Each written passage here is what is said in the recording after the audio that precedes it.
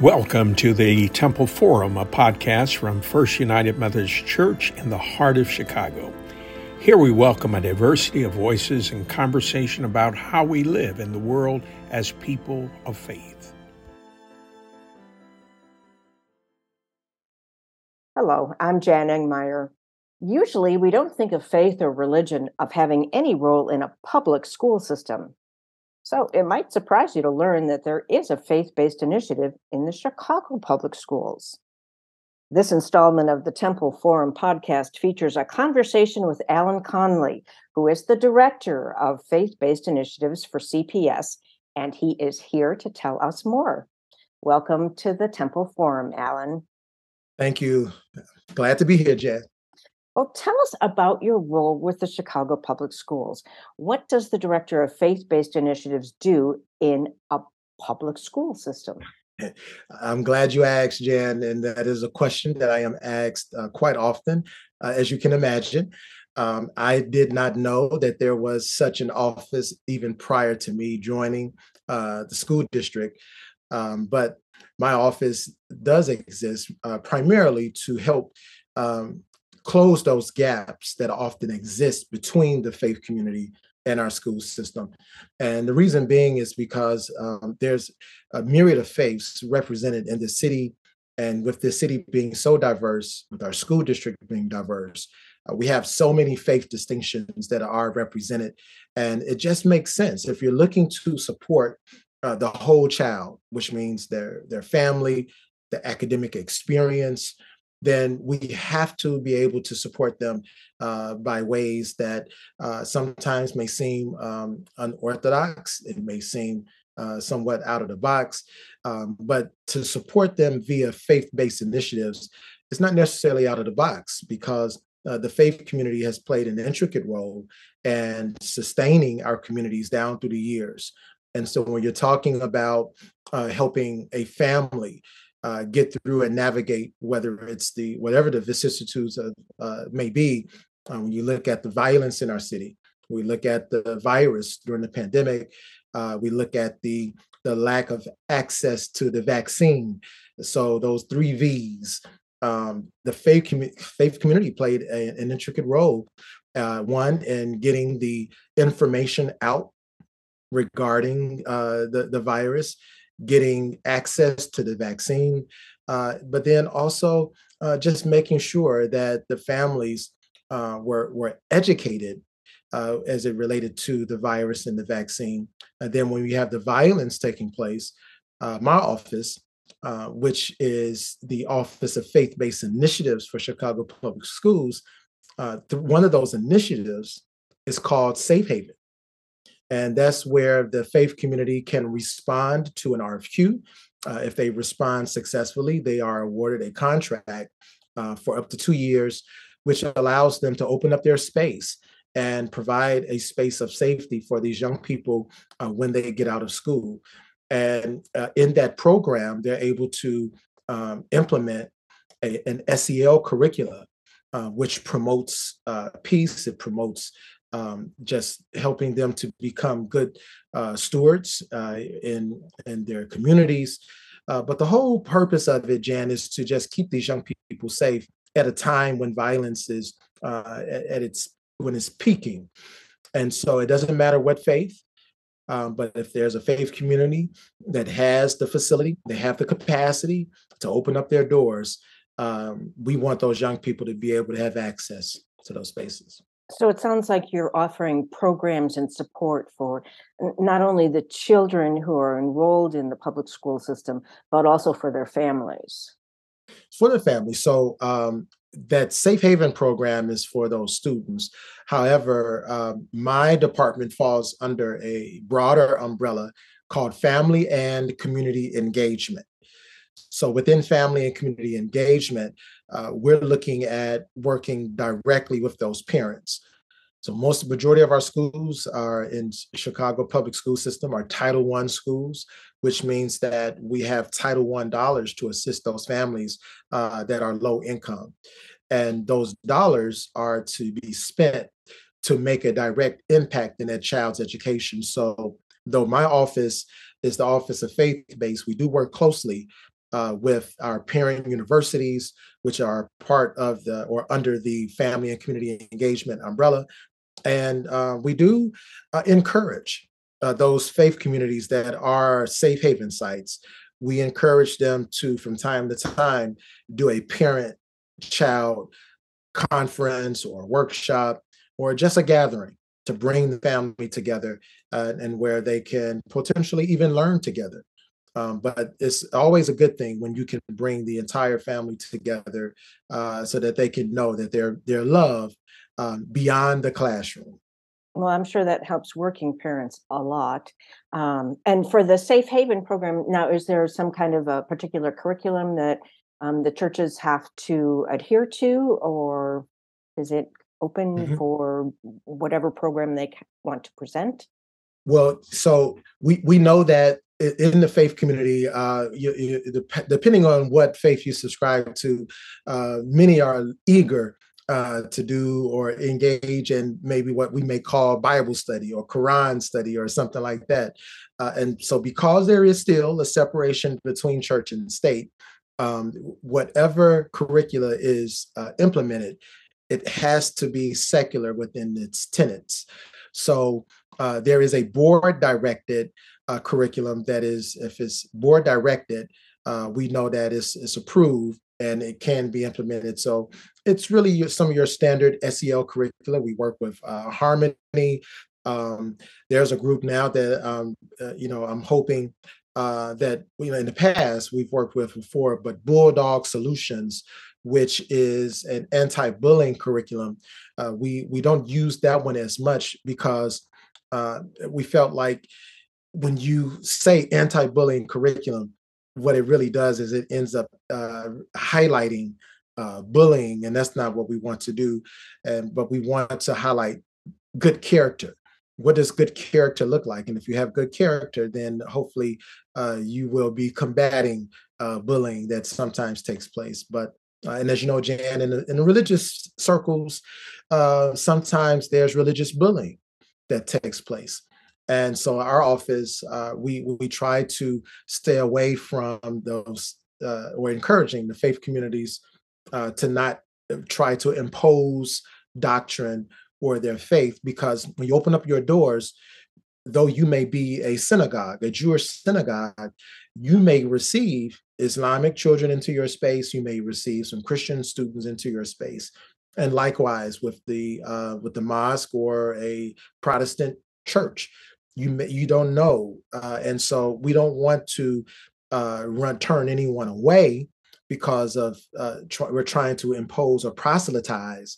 We want to welcome people in to show that we are all in this together, regardless of your faith, regardless of your background, and so that's what we aim to do via the Safe Haven program. That's great. Thank you. So, why is the overall faith-based initiative important? And do you have stories that you can share with us about how it's made a difference in someone's life? Yes. So, we work with when we put the RFQ out, it goes out The to RFQ is the request for qualifications. okay. Thank you.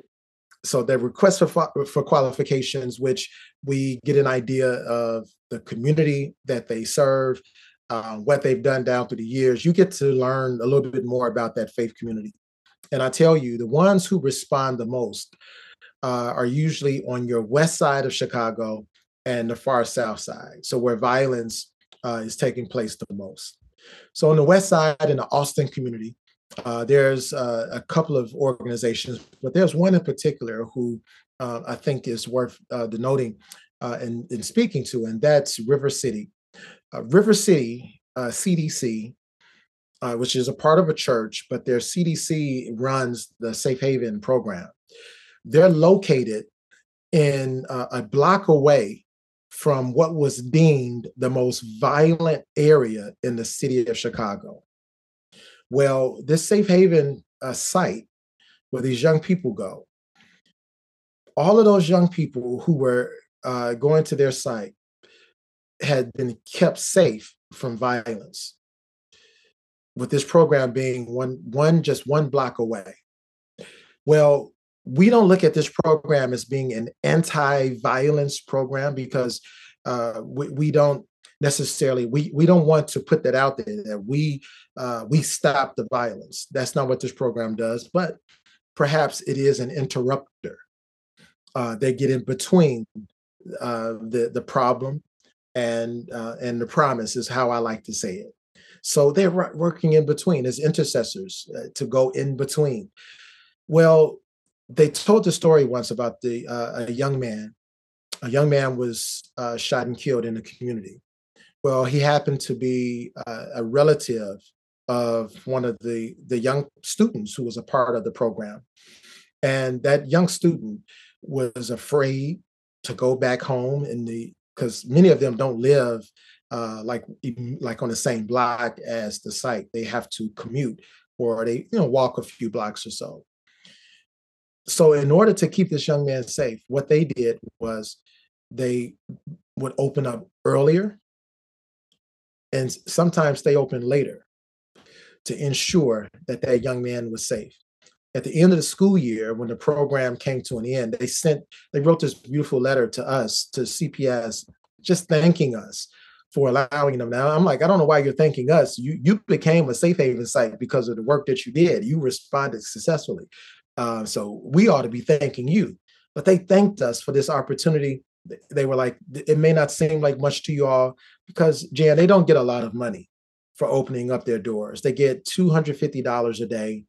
And they have to have a minimum of 15 students, one worker for every 15 students. So it's not a lot of money.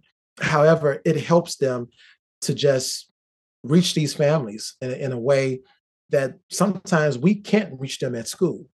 Our schools during that time period when the young man was just trying to find a place to be safe, schools, when it closed at the end of the day, say at 3:00, they couldn't stay at the school because there's no one there to stay with them. So the Safe Haven program was essential to the well-being and safety of that young man. And then there's countless of stories, Jan, that that's one that's directly related to the Safe Haven program. But our office during the pandemic, when we shut down in March of 2020, I shared with my department, I said, hey, I want the city, I want our school district, I want our communities to know how relevant the Office of Faith-Based Initiatives, what it is. So we have some friends and partners such as World Vision that helps us to feed families, right?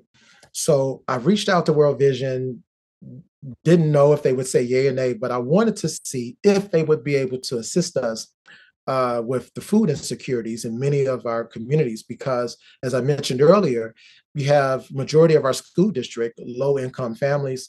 So with everything shutting down and we saw where the stores were being looted, there's now this heightened shortage of everything. And you had people running to the stores to grab for, I don't know why, Jan, but toilet tissue. I don't know how did that become an essential item during the pandemic. It was crazy then, yes. It was absolutely insane. But however, we wanted to make sure that we assisted those families during the pandemic.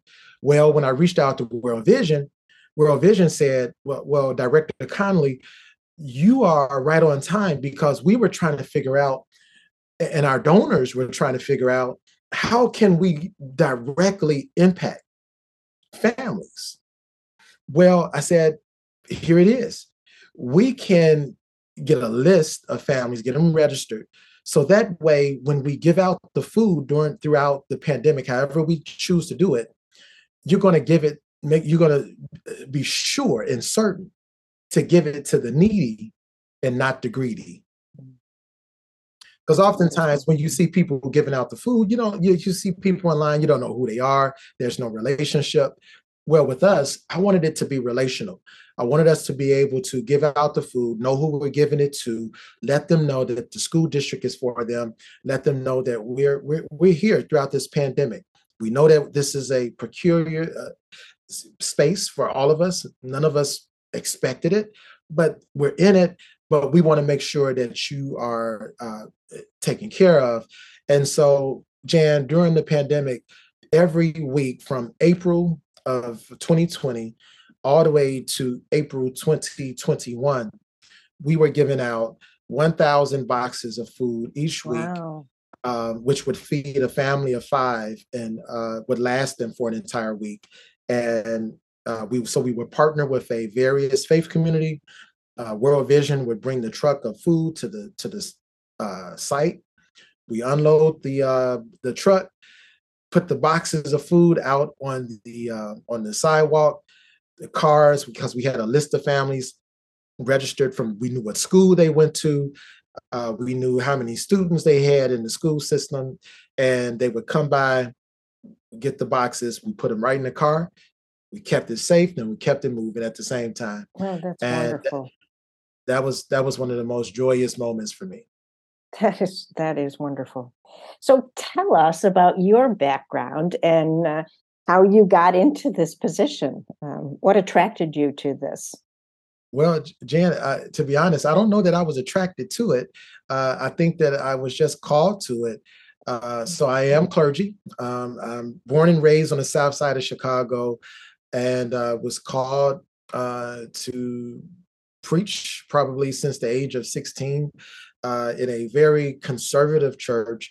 But I think it was my time at McCormick Theological Seminary where I was stretched. I didn't want to go to a conservative institution. I wanted to go somewhere where not everyone thought like me or had the same background as me, theologically, sociologically, any of that.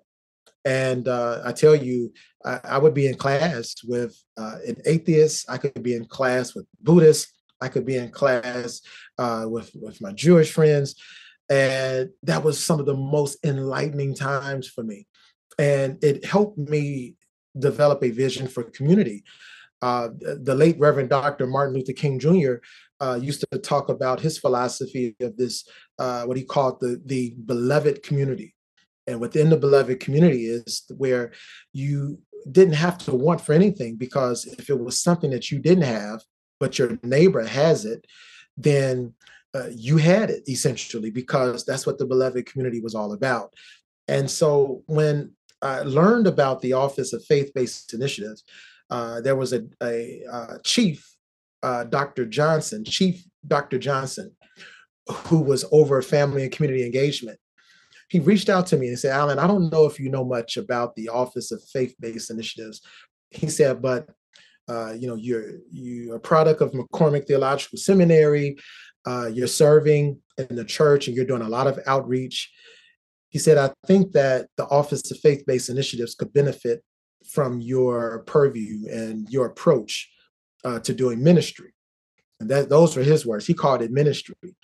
And I said, well, how is it ministry is with Chicago Public Schools? He said, Alan, I'm telling you, you can make this what it needs to be, because it's not what it should be right now. So I thought about it, prayed about it, right? And consulted with some people, and they all felt like, Alan, it sounds like it was designed for you. I'm an outreach person. I believe in outreach. I believe, so whatever faith you subscribe to, I don't believe it's meant for us to be insular and think that people should run to us. I think that when we have opportunities to go to the people, that's what we ought to do. And so I think the opportunity, knowing that Chicago Public Schools is in our communities, in urban communities, and it's where people need help the most. I felt like if I brought my purview to this position, then I can bring some of the things that I was doing in the church to it. And so the outreach piece that I spoke about during the pandemic, those were things that I was doing in my church, where every third Saturday of the month, we would go out in the community. We had bags of groceries, and people can come by, get a bag of groceries. We would get their names to get their information so we can stay in touch with them and cultivate relationships in the future. But I think that's what attracted me to it the most, Jan. And knowing that down through the years that people, especially since 9/11, our Islamic friends, many of them had to undergo so much religious hate. And then now with the anti-Semitic rhetoric that we're starting to hear more and more today, I think that we need to have more people that are faith conscious and also community conscious, that understands that we have to celebrate all of us, because if we don't celebrate all of us, then we're essentially being disrespectful to all of us. We are called to love our neighbor in Mhm. every faith tradition. Yes. Yes. So you've touched on this a little bit, but um, talk a little bit more about how either individuals or faith communities could get involved or support the work that you're doing. Yes. I'm glad you're giving me this opportunity to share this, because as we shared earlier, not too many people know that there's an Office of Faith-Based Initiatives. I did omit to share that there's two other initiatives, specific initiatives that I ran out of our office. One is called Adopt a School. Adopt a School is where the faith community can adopt a school in their community that's congruent to where they serve. We give them a survey, and that survey allows us to learn what their capacity is. Because if you have faith, in my faith tradition, we'll quote an ancient text where it says that, if you're faithful over a few things, you'll be accountable over a whole lot more. Well, in this case, if you're faithful over a few, you may get a whole lot more requests, but you may not get a whole lot of monetary support to do what you do. So the Adopt a School initiative is where you're not compensated for the work that you do, such as the Safe Haven program. However, it's not about the monetary piece, but it's more so about developing a long-term relationship between the school and that faith community. And so via Adopt a School, you can do mentorship. You can support by just being present for like a science project, science fair, teacher appreciation week. Those things go a long way. And there's a plethora of things that many of our Adopt a School partners do. We had one partner during the pandemic who supported a school called Doolittle Elementary School, because the pandemic revealed that there's a digital divide that was in our communities. And so this particular church wanted to make sure that the young people had laptops. So they worked with another nonprofit organization, and via the Adopt a School partnership, they were able to supply young people with laptops during the pandemic, and they did not have to turn those laptops in. The laptops that we give them, they don't belong to them; they belong to the school. But they were able to get their own personal laptops, and so that's some of what takes place via Adopt a School. The last initiative is called Crisis Support. Crisis support is the one I'm not thrilled about, but whenever a young person passes away, whether it's natural causes or violent cause, we reach out to those families. We offer condolences, but we also assist them with the burial expenses. So why am I sharing this? Well, if there are those listening, viewing, who are looking to see how they can support, well, if you want to be a part of the Adopt a School piece, all you have to do is just let us know, and we will look and see if there's a school nearby. We give them a survey as well, so we can see what their needs are, and see if that's a good match, and see if there's a maximum of 3 projects that you can work on.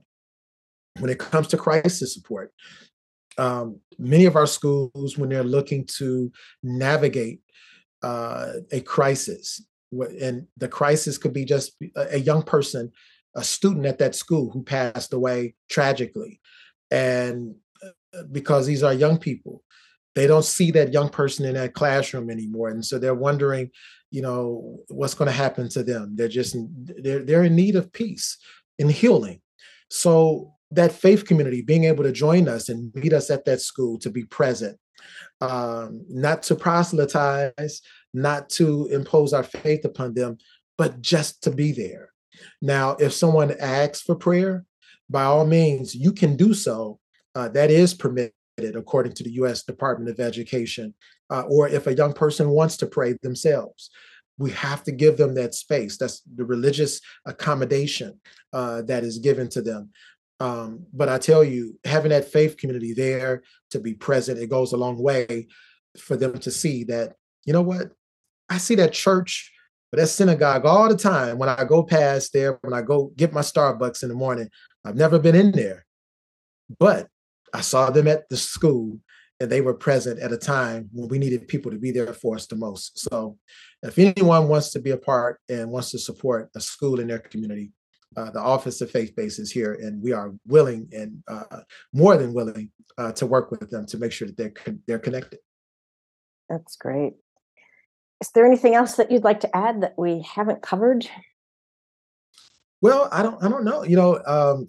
I'm just thrilled that I have this opportunity because I think the challenge, Jan, for people when it comes to faith and government is like, well, the two don't mix. And I think that what we saw during the pandemic is that even though the faith community was not on the government's essential list, because that was the whole thing about there being this essential list, essential workers, essential this. Well, we found out that even though the faith community was not on the government's essential list, that they were still on the community's essential list. And so I encourage the faith community that you may not be on the government's essential list, but the last thing you want to do is not be on your community's essential list. And if you want to be essential to your community, one of the best ways to do it is to connect to that local school. I guarantee you, you'll be more essential than you think. That is great. Well, thank you very much, Alan Conley, for telling us about your work as the Director of Faith-Based Initiatives in the Chicago Public Schools. Yes, thank you so much for having me, Jan, and thank you for all that you're doing and communicating the good news to the people in this great city of Chicago and abroad. I'm Jan Engmeyer. Thanks for listening to this edition of the Temple Forum. You've been listening to the Temple Forum from First United Methodist Church in Chicago. You can find more conversations like this online at chicagotemple.org or wherever you get your podcasts. Please join us again soon.